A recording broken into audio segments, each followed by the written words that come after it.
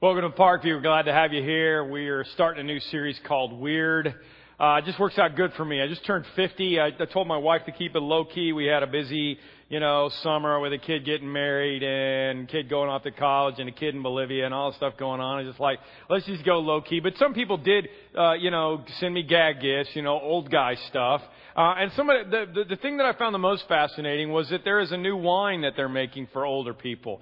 Napa Valley, where they make a lot of the Pinot Blanc, Pinot Noir, Pinot Grigio, those wines, that area of Napa Valley has come up with a new grape that acts as an anti-diuretic. And if you drink this wine, you won't have to get up in the middle of the night to go to the bathroom. It's wonderful. It's called Pinot Noir. It's awesome. So thank you for that. Thankfully, it didn't go so bad for me. It didn't go as bad for me as it did my friend Dave Stone. Dave preaches down in Louisville, Kentucky. He comes in here every once in a while and preaches for us. He turned 50 a couple of months ahead of me, and his wife, for his 50th birthday, got him back waxing. Yeah. He said, he wrote me about it. He said, at the time I didn't know what I know now. I don't get the wrong picture. I got a few patches of hair on my upper back. I've never been asked to be the caveman in a Geico commercial, but evidently Beth didn't have a hard time with my turning 50 as long as my back didn't look 50. In retrospect, he said, this is one of those gifts that you give that benefits the giver more than it does the recipient. Be comparable to me giving her a lawnmower, right?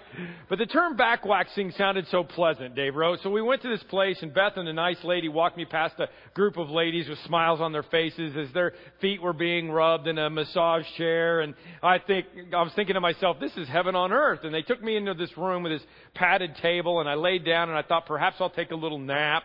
And they'll wake me up when it's all over. Because I've heard of people speak about how relaxing manicures and pedicures are. Back waxing sounds kind of soothing, like I pictured a giant candle being rolled across my back. I realized I was in trouble, he said, when Beth said, do you want to hold my hand? But nothing could have prepared me for what happened next. The nice woman then poured burning hot lava on a small section of my back. I would have screamed, but the pain had taken my breath away. Just as the scalding wax began to cool and my body stopped convulsing, this female technician who had seemed so sweet and passive suddenly became Attila the Hun. With the gusto of a demolition foreman, she emphatically ripped off a field of hair follicles. The process was repeated time and time again. And even though I was face down in my mind, I sensed that throughout the procedure, the two women were smiling at each other. A friend asked me what my wife gave me for my 50th, and I said, a back waxing. And he said, oh, what did you do to her? That didn't happen to me, but I tell you that story because this series for you may feel a little bit like a back waxing. I'm going to ask you right up front if you want to hold my hand, because what's happened to me with this empty nest and turning 50 and a kid getting married and all the changes that I've had in my life over the past summer, it's given me a lot of time for introspection, a lot of reasons to look back and to try to figure out who I was and who I want to be, and what kind of a man do I want to be in the next half a century in my life, and what kind of a church do I want to lead in the next half century of my life. And the word that kept coming back to me over and over again was this word. Weird. See, all my life I've been trying to be normal. I was a preacher's kid growing up. Any PKs in here in the audience? Just put your hand up if you. Some of you grew up. You know what I'm talking about. If you're a PK, you're automatically weird. Okay? Your dad works for God. People look at you and they know that you're weird. We're just weird by association. People feel sorry for you if your dad is a pastor. That's just kind of the way it goes, because they know that you've got the drug problem, right? The drug to church on Sunday morning and drug to church on Sunday night, drug to church on Wednesday night. I wanted to say no to drug, but I didn't have any opportunity to, because I lived in their house, and it made me weird. And actually the stats are pretty bad about preachers' kids and how they turn out, because even Billy Graham's kid turned out bad for a while. Franklin did. Now he came back around. A lot of times we rebel. Why do we do that? Because as kids, we really, really want to be normal. And so if you're already a weird PK, you've got to go really way over to the other side to try to appear normal. And that's what happens a lot of times. And really, if you think about it, it's not just PKs. All of us do extreme things to try to be normal. Most people don't do their first drugs or take their first drink or smoke their first whatever because they wanted to see what it was like. Most people do it because they want to fit in, because they want to be normal. Or if your first beer tasted good to you, you have weird taste buds. Am I right? Yeah, I'm right. And the first drink, I'm like choking it down. You were too. Why did we do that? Probably because somebody was sitting around you and you wanted to look normal.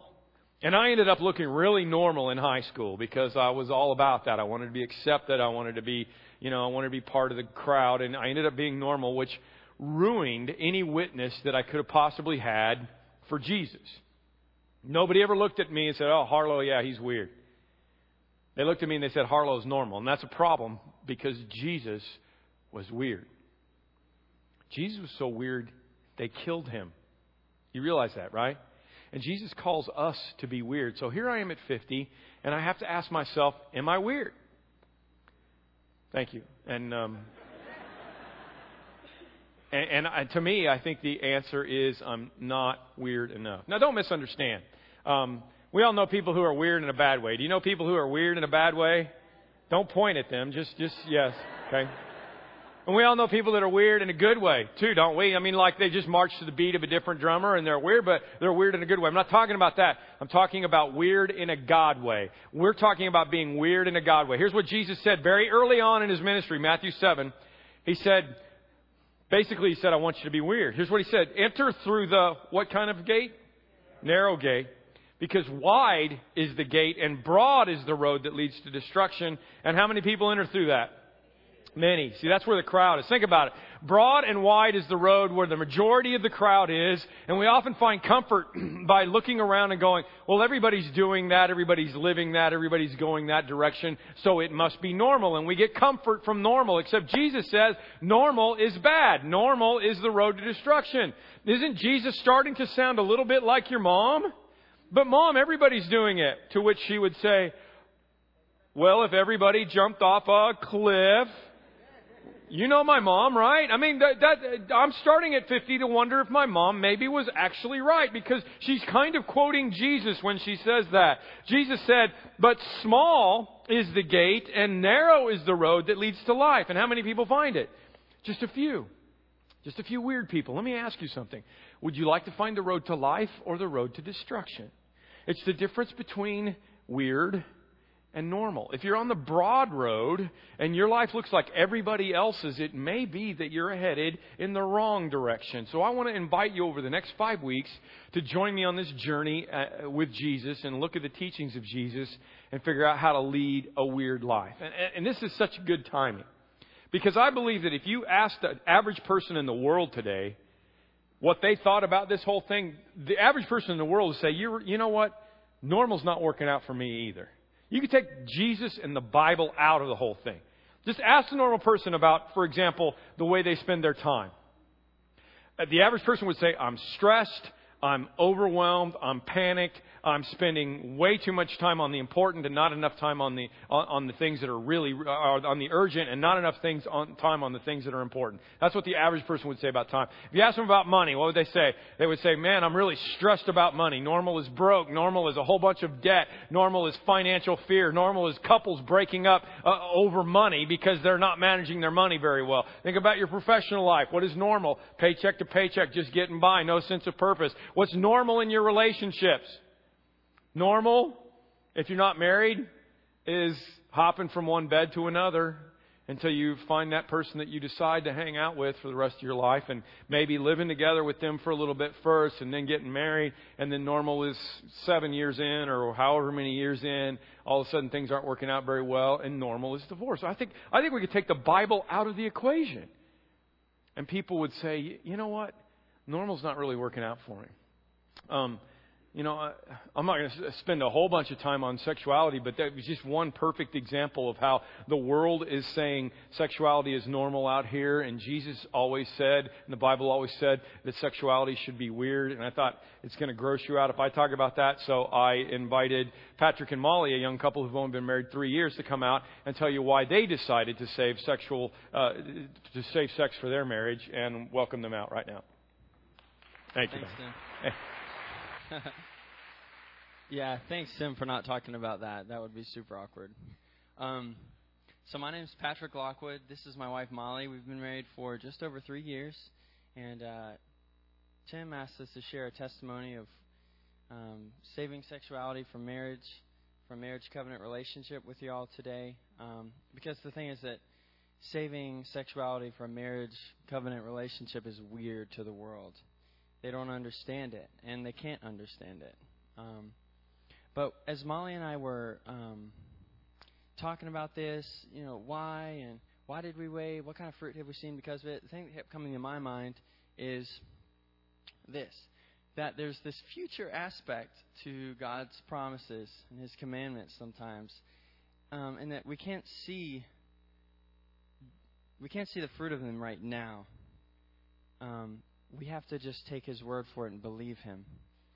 So an example would be when Jesus says, "In my Father's house there are many rooms. I'm going to prepare a place for you."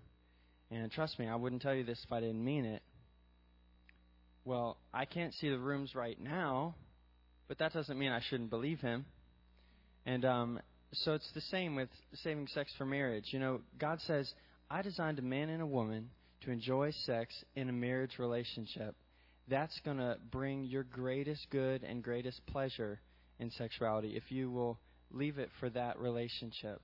See, we can't see all the benefits and all the fruits right now, but in 40 years, I might be able to tell you more about the blessings in my life because of it. Yeah, and Patrick and I were talking about some of the blessings that we've seen in our marriage through this decision, and don't get us wrong, it wasn't easy by any stretch of the imagination, but a couple things that God did, He started to build our trust in each other when we were dating. And, I'm blessed because Patrick is a man of great faith, but even when we were dating, I saw him putting his desire for God above his desire for me and putting the Lord first. And he saw me striving to put the Lord first. And that started to build this foundation of trust in one another and in God's grace to hold us and to keep us. And so we're really thankful for that. We're really thankful that that trust carries over into our marriage bed and that it's a place of safety and peace and security. And another thing that God did was He was preparing us as we weren't just believing God as individuals. We were believing God's promise that it was better to wait. We were believing that as a team. And we were fighting the enemy. We were fighting that temptation and fighting that sin together as a team. And we all know in this room, if you're married, you know that Satan wants to sabotage godly marriages. It only gets harder. The temptations only get harder when you're married. So what I couldn't see then was that God was preparing us to fight together when we were married, to fight harder battles. And trust me, we've fought some hard battles over health issues, some battles with depression, some battles with anger, battles with our past. And I'm so thankful that we had already had practice fighting victoriously over sin.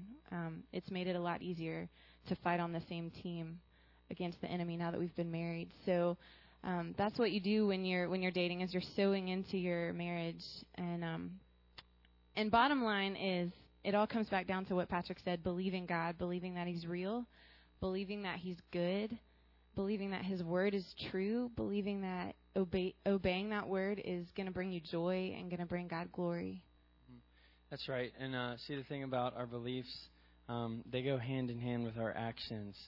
And, the way we live evidences what we really believe. And so I think that's why, unfortunately, we make a lot of the decisions that we do. In our sin and fallenness, we don't believe God. But we know that no matter what you've been through in the past, where you're at right now, maybe you're in a relationship right now that needs to change. That's okay. You can start believing God right now, walking by faith and not by sight. That's a scary thing, to walk by sight. Walk by faith today. Thanks.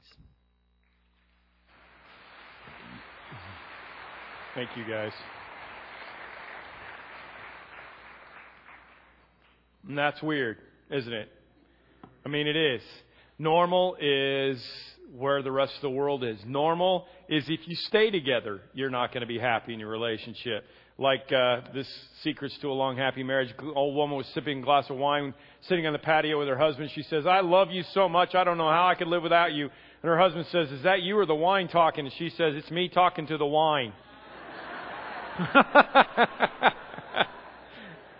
That's funny right there. I don't care what you say. Why? Why is that funny?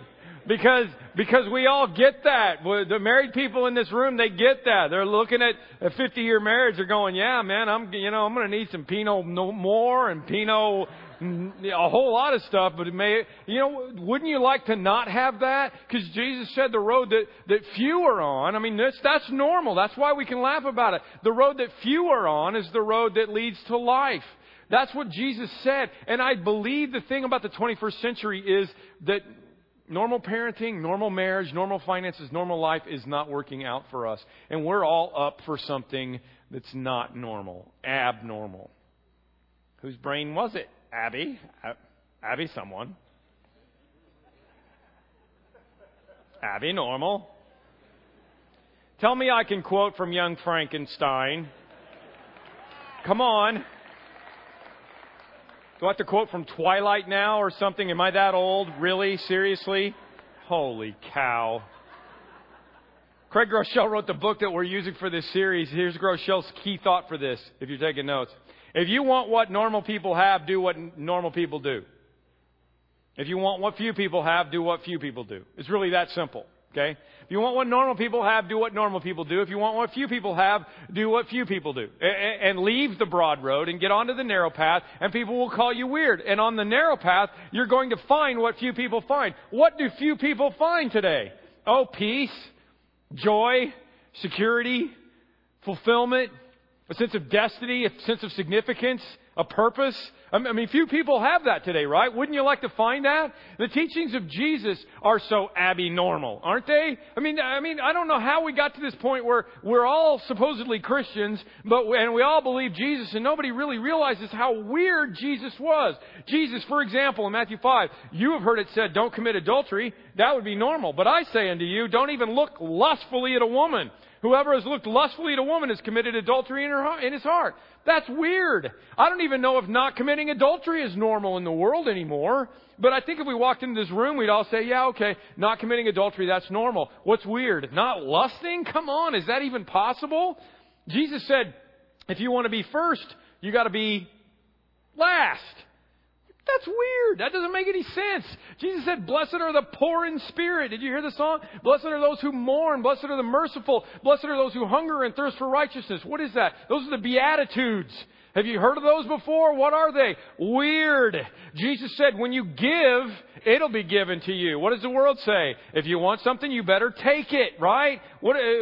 Jesus said, if somebody hurts you, bless them. What does the world say? Retaliate, revenge. That's what you should do. Jesus said, if somebody pops you on the cheek, you should turn the other cheek. If somebody wrongs you, you should forgive them. Peter said, how many times should we forgive them, Lord?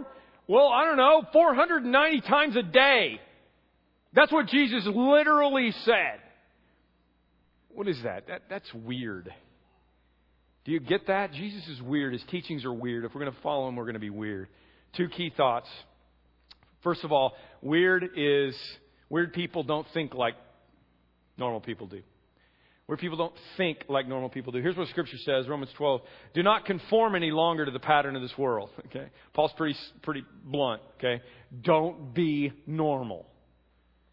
But be transformed. How do you do that? By the renewing of your mind. It starts with the way you think in your mind. And then you will know what? You will know God's perfect and pleasing will. And that is life. When you know God's will, because He made you, He's the one that designed you. When you know Him, when you know His will, that's going to be the road to life. How do you do that? With your mind. Not what the crowd says, but what God says. I love the way the Message paraphrases it. It says, don't become so well adjusted to your culture that you fit into it without even thinking. That's what we do. We're not doing it on purpose. We do it without even thinking. But if you're going to be weird, you're going to have to think weird.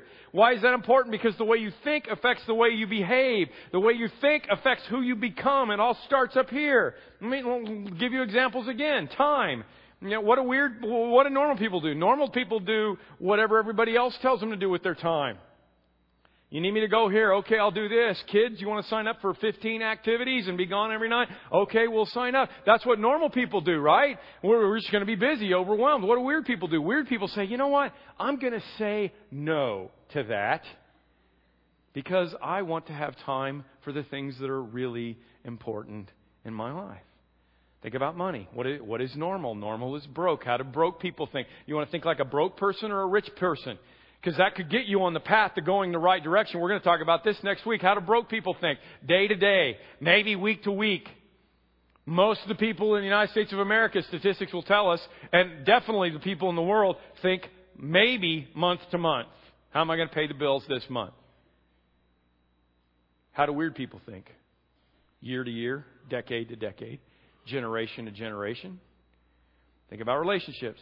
Again, normal, sleeping around.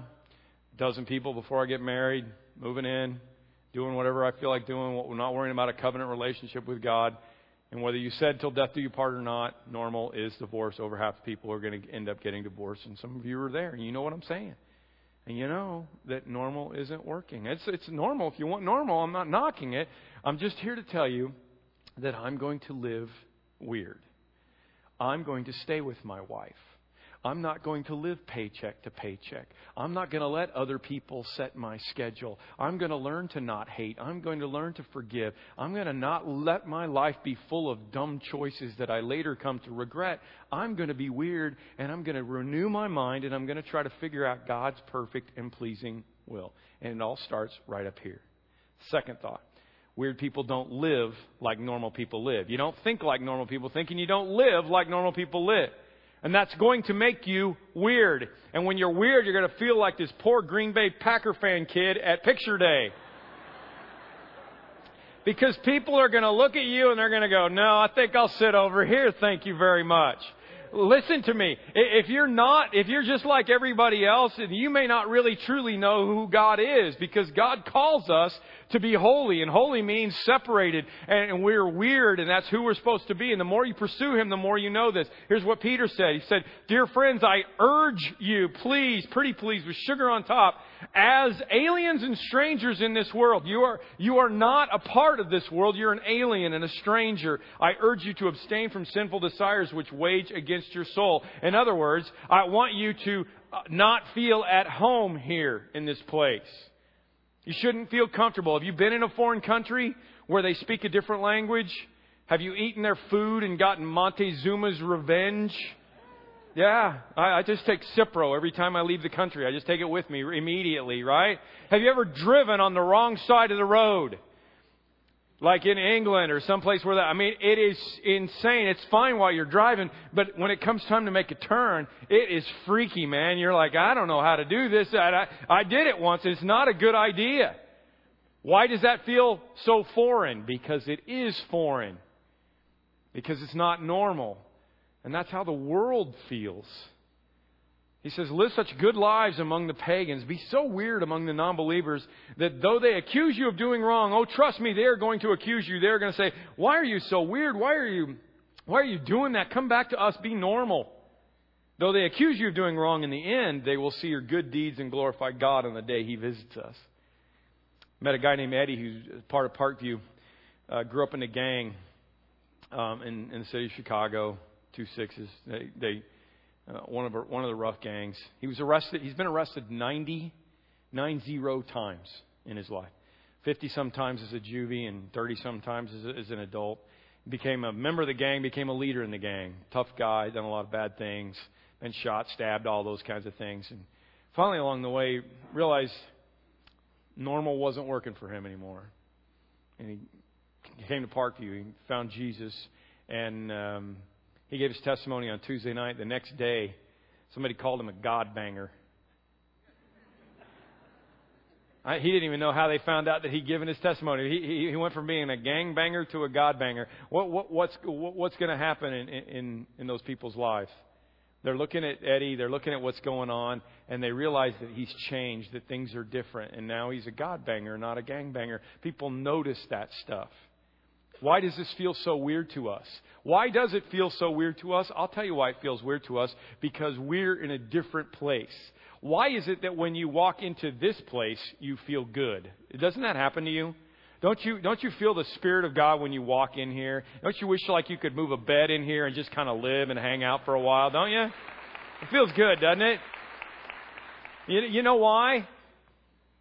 Because this feels like home. That's why.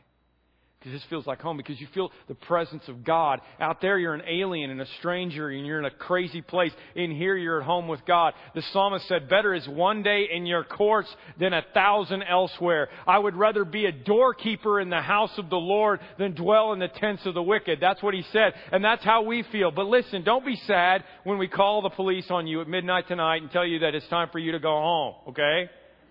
Don't feel sad about that, because it's not really about this place. It's about the presence of God in your life. And you are the temple of God, not this. This is not the temple. We just happen to be getting together, and where 2 or 3 are gathered, there He is in our presence. But He can be with you as you go. But as you go off to work tomorrow, when you go off to the family that doesn't believe in God, there should be a part of you that feels a little bit like you're driving on the wrong side of the road. If you're having that feeling, that's a good thing. That means you're an alien and a stranger, and you're living a weird life, and that's what God has called you to do. Because Jesus said if you want to find your life, you've got to lose it. Shane Claiborne wrote it this way. If you ask most people what Christians believe, they can tell you Christians believe that Jesus is God's Son and that Jesus rose from the dead. But if you ask the average person how Christians live, they are struck silent. Christians live pretty much like everybody else. They just sprinkle a little Jesus in along the way because we've not shown the world another way of doing life. Here's, just hold my hand for a minute. Here's what Jesus said to the large crowds. Large crowds were traveling with Jesus, and turning to them, He said, anyone who does not carry his cross and follow me cannot be my disciple. And all the normal people left. And there were only a few weird people, a few weird fishermen and some ladies, some weird people that followed Him. But you know what happened? Jesus died. He rose from the dead, and He appeared to 500 people, and people started talking about it, and they realized He really was the Son of God, and maybe weird is good, and normal isn't working anymore. And they started following Jesus. And the church began to grow and grow and grow and grow because it was weird, and it was being persecuted, and that made it grow even more because it was even more weird. And then do you know what the single worst thing that ever happened to Christianity was? It happened in 300 AD. Do you know what it was? Constantine the emperor became a Christian. That was the worst moment in Christian history. You're like, what? That doesn't make any sense. The emperor became a Christian. Yeah, so what did that mean? That meant because he was the emperor and he could kill you, that you should probably become a Christian also. And everybody became Christians. But nobody was weird anymore. And Christianity became normal. Like it is in the United States of America today. It's just normal. And if it's not weird, it's not effective. And it even got to the point where somehow they thought that they should go kill people from other religions and try to force other people to become Christians in the Crusades. And you ask yourself, how did they get from the teachings of Jesus to the Crusades? Did you ever wonder that? How did that happen? I'll tell you how that happened. It happened because Christianity became normal. And they stopped following what God wanted. It's unbelievable. Here we are in the 21st century. 85% of the people in America call themselves Christians, but nobody lives any different than anybody else. That's not the way it's supposed to be. Somebody wrote it this way. I'd like to buy $3 worth of God, please. Not enough to explode my soul or disturb my sleep, but just enough to equal a cup of warm milk or a snooze in the sunshine.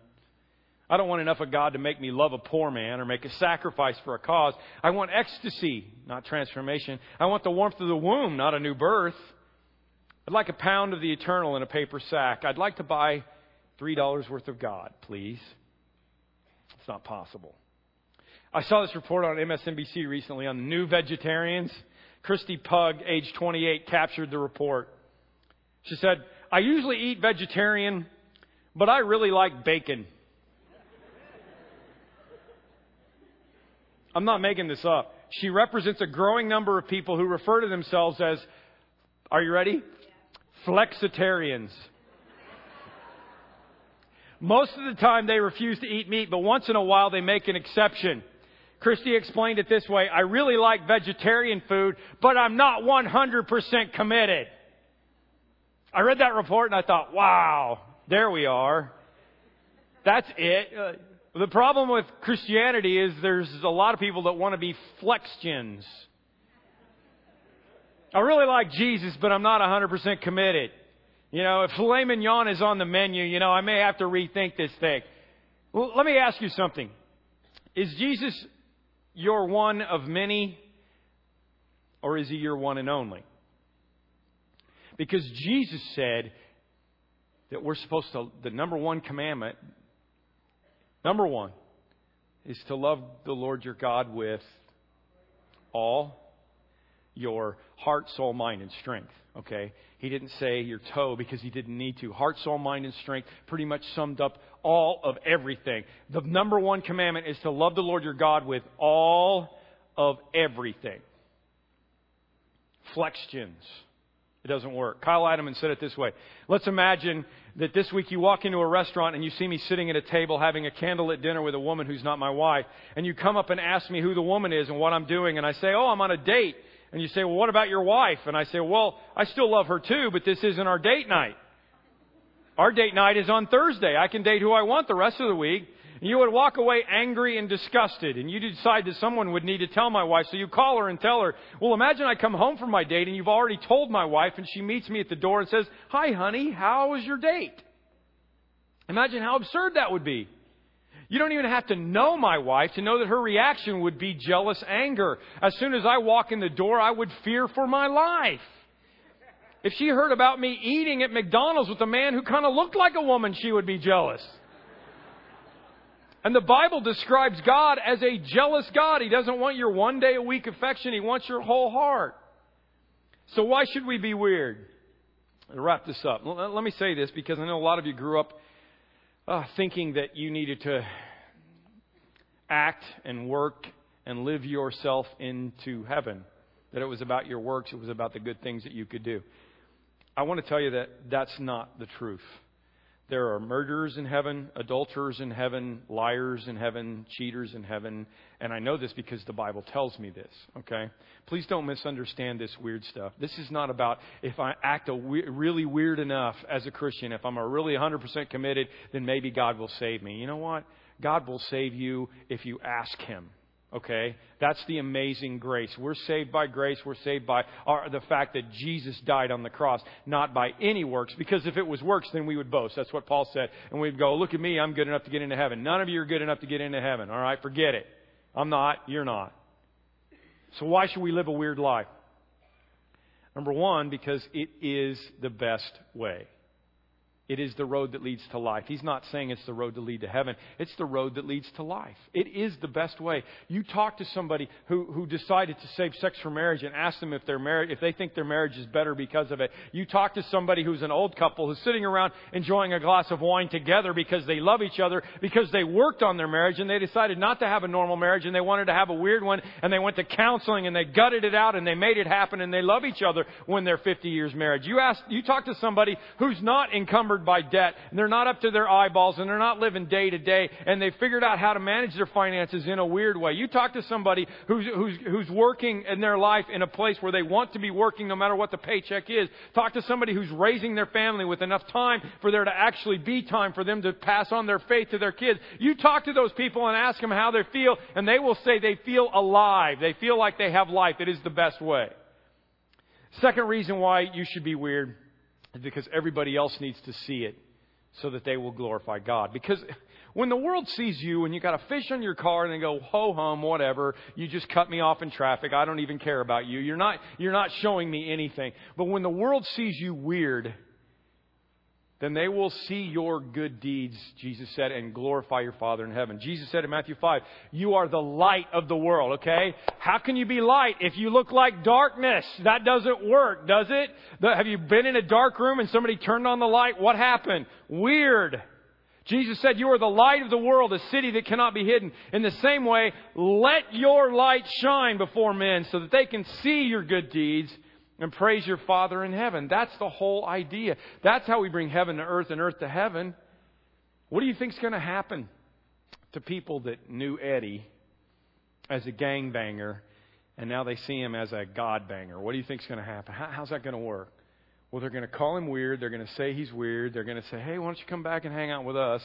But along the way, they're going to see what God is doing in his life. They're going to see what God is doing in his parenting and his marriage and in his life and in his business and all of those things. They're going to see all those things and they're going to go, you know what? Weird seems better. Maybe I need some of that. What does weird look like for you? I don't know. I'm not here to answer that question. You and God have got to do that.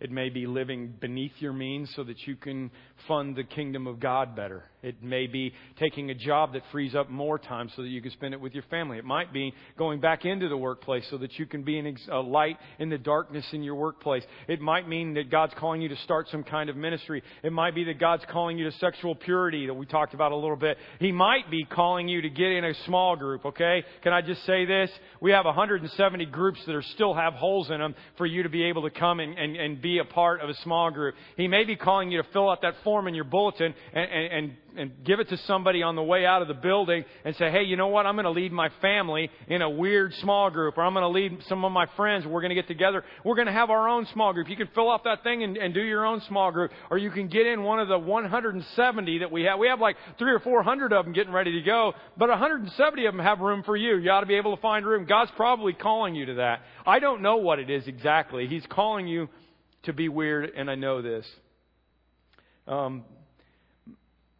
Emily and Jonathan are married, and they went on their honeymoon a year and a half ago down to Orlando, down to Disney World. And if you've been to Disney World, you know that there is a place called the American Idol Experience.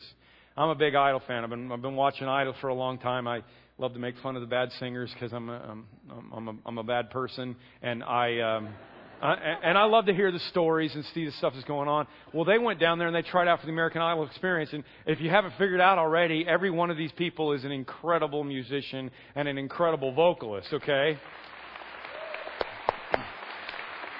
So, funny story. Emily and Jonathan both try out for the American Idol Experience. Jonathan wins his flight. Emily wins her flight. They get to the end of the day where they take all the winners of all the flights and they have the big competition. And as always happens, the woman wins and Emily won the golden ticket that day. Okay?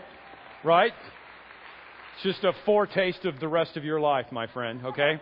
And so she wins the golden ticket. If you win the golden ticket, that means that you don't have to sit in the stadium with all those other people. You get to bypass that and go to the next round. And Emily had done that, gone to a couple more rounds, and she was at the place where she was on her way to do American Idol. And I was praying for her. We knew what was going on, and it was kind of interesting. And she got to the one town that she was trying out in, and her tryout was supposed to be at like 3 o'clock in the afternoon. And they had a gig at a church on Saturday night in that town. And things went late in the audition process, and later and later and later. And she started to realize that if she was going to stay and try out for American Idol, she was going to miss the show that night. Started praying about it. Started trying to figure out how to make this really important career decision. And they decided, and she decided, that she was going to walk away from American Idol so that she could go sing for God at some church, and she could stay with this band and travel around and sing.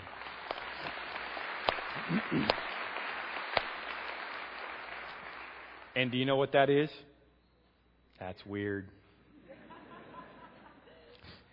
Weird is living with this deep sense of spiritual drive and spiritual passion that I'm going to follow God. I'm going to do the things that God... There's nothing wrong with trying out for American Idol. She might do it again sometime. She could win the thing. And so could he. I mean, they might do it. There's nothing about that. It's about the decisions that you make every day and weighing them against the things that God wants you to do.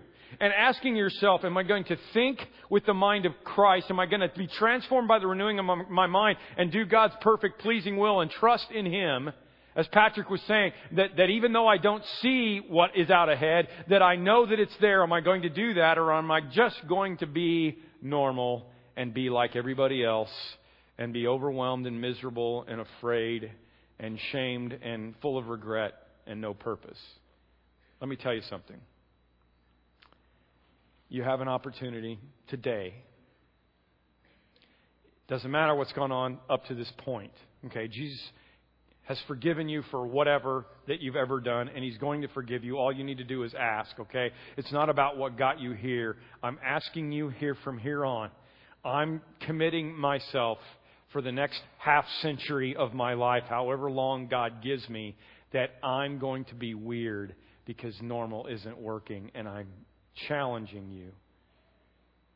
Be weird, because normal, it's not happening.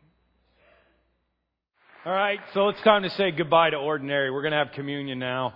This is a great opportunity for you to tell ordinary goodbye, tell normal goodbye, and say, you know what, God, I'm going to be weird. Some of you might be thinking, you know what, I don't know if Jesus has saved me or not. I don't know if I have Jesus in my life. Hey, all you got to do is ask. We'll give you an opportunity during this prayer right now. All you got to do is ask, and He will come in, and He will help you to be weird. You're not going to get it figured out tomorrow. You're not going to walk out of this place and be a completely different person overnight. There are habits, there are things that are going on in your life. I understand that. God understands that you're human, but He's called you to live a weird life. And it is the life that leads to life.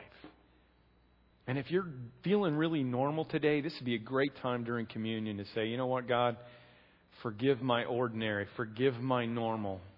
I don't want to be on that road anymore. I'm going to be weird. Let's pray.